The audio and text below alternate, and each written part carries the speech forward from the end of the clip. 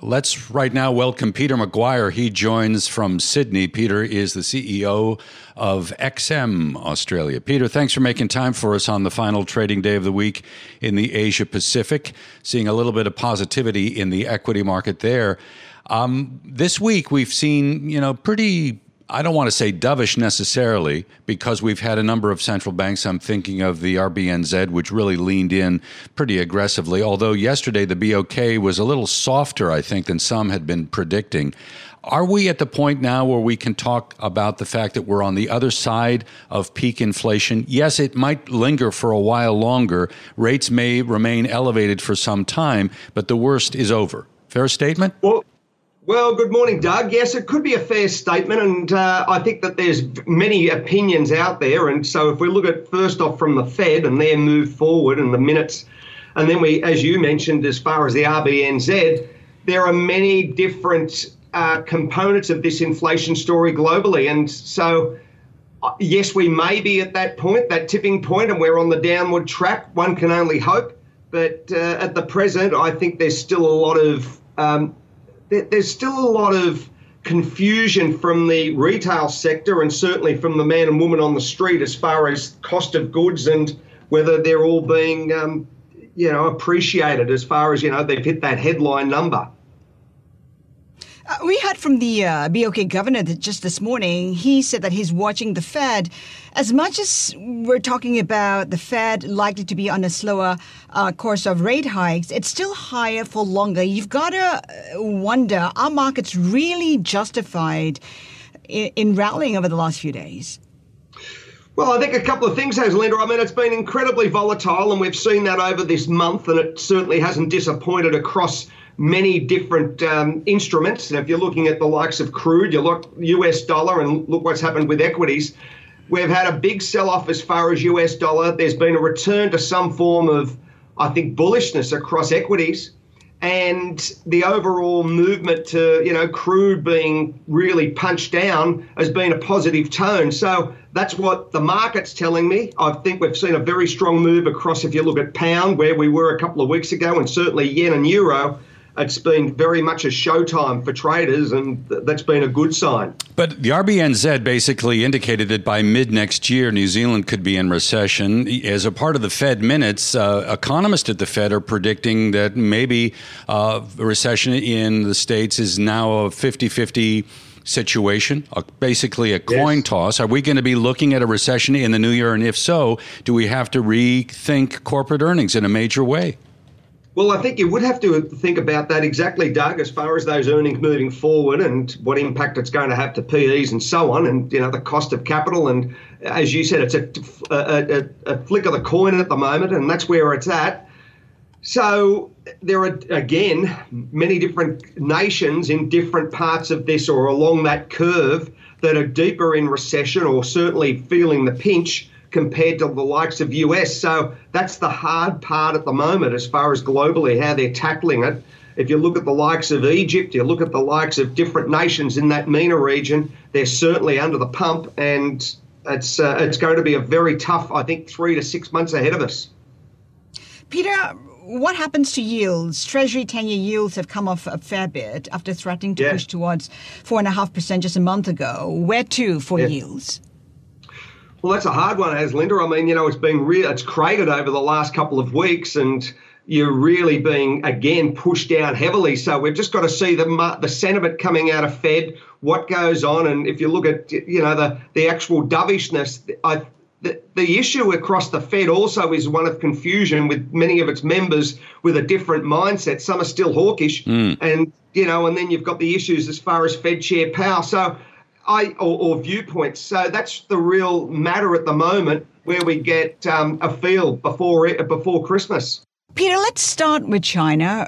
As Doug mentioned, record COVID cases, even as the government talks about more support for the economy, for the property sector. How are you assessing the risks of buying China?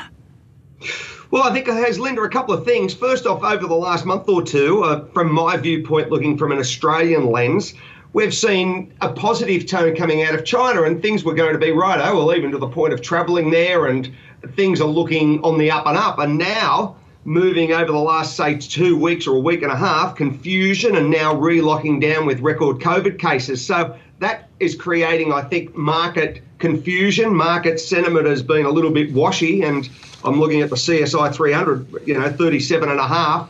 It's a little bit bid up, but it's still well off its highs. And the Chinese property sector has really got some major issues as far as local government and the revenue from selling property. A number of houses have already started to reduce their growth forecast, GDP growth forecast for China. Nomura yesterday cutting the growth rate for the new year down from what I believe is 4.3 down to 4.0%. Doesn't seem like people are ready to throw in the towel on China yet. But in terms of accommodation from the government, a lot of folks yesterday were saying, be on alert. We could get a triple R cut as soon as today. Do you think that's in the cards? Well, it could be. I mean, Doug, I won't put anything away. And when you're looking at that number, it doesn't sound much, 4.3 to 4.0, but it's, the best part of probably close to about a 75% move if you're looking at the number of as far as how much that's scaled back. So that really is a concern. And how that moves forward with the other banks probably having a similar viewpoint, yes, I wouldn't be surprised for China to take some aggressive stances. If a triple R cut won't cut it for investors, what would? Is it just a case of waiting for China to do away with its COVID-0 policy? I think so, Linda. I think that's got to be the move or the move forward. And I mean, I've been to China a few times in the middle of winter, and it's not a pleasant spot, so it's damn cold.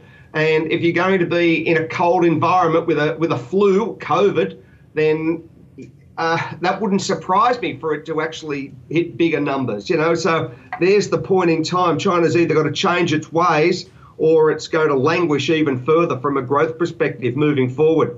Peter, yesterday we were talking about Bill Ackman's call that on the Hong Kong dollar, that essentially, given the fact that China is extending its reach into Hong Kong to such an extent that there's no choice now but for the peg with the U.S. dollar to break. Do you think that's possible here in the near term?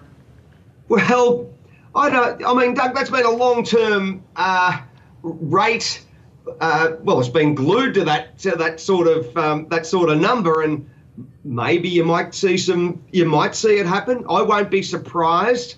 And we all understand the conditions there as far as growth numbers coming out of Hong Kong, which are fairly fractured and fairly weak. So, yes, I wouldn't be surprised to see that peg, change its strategy.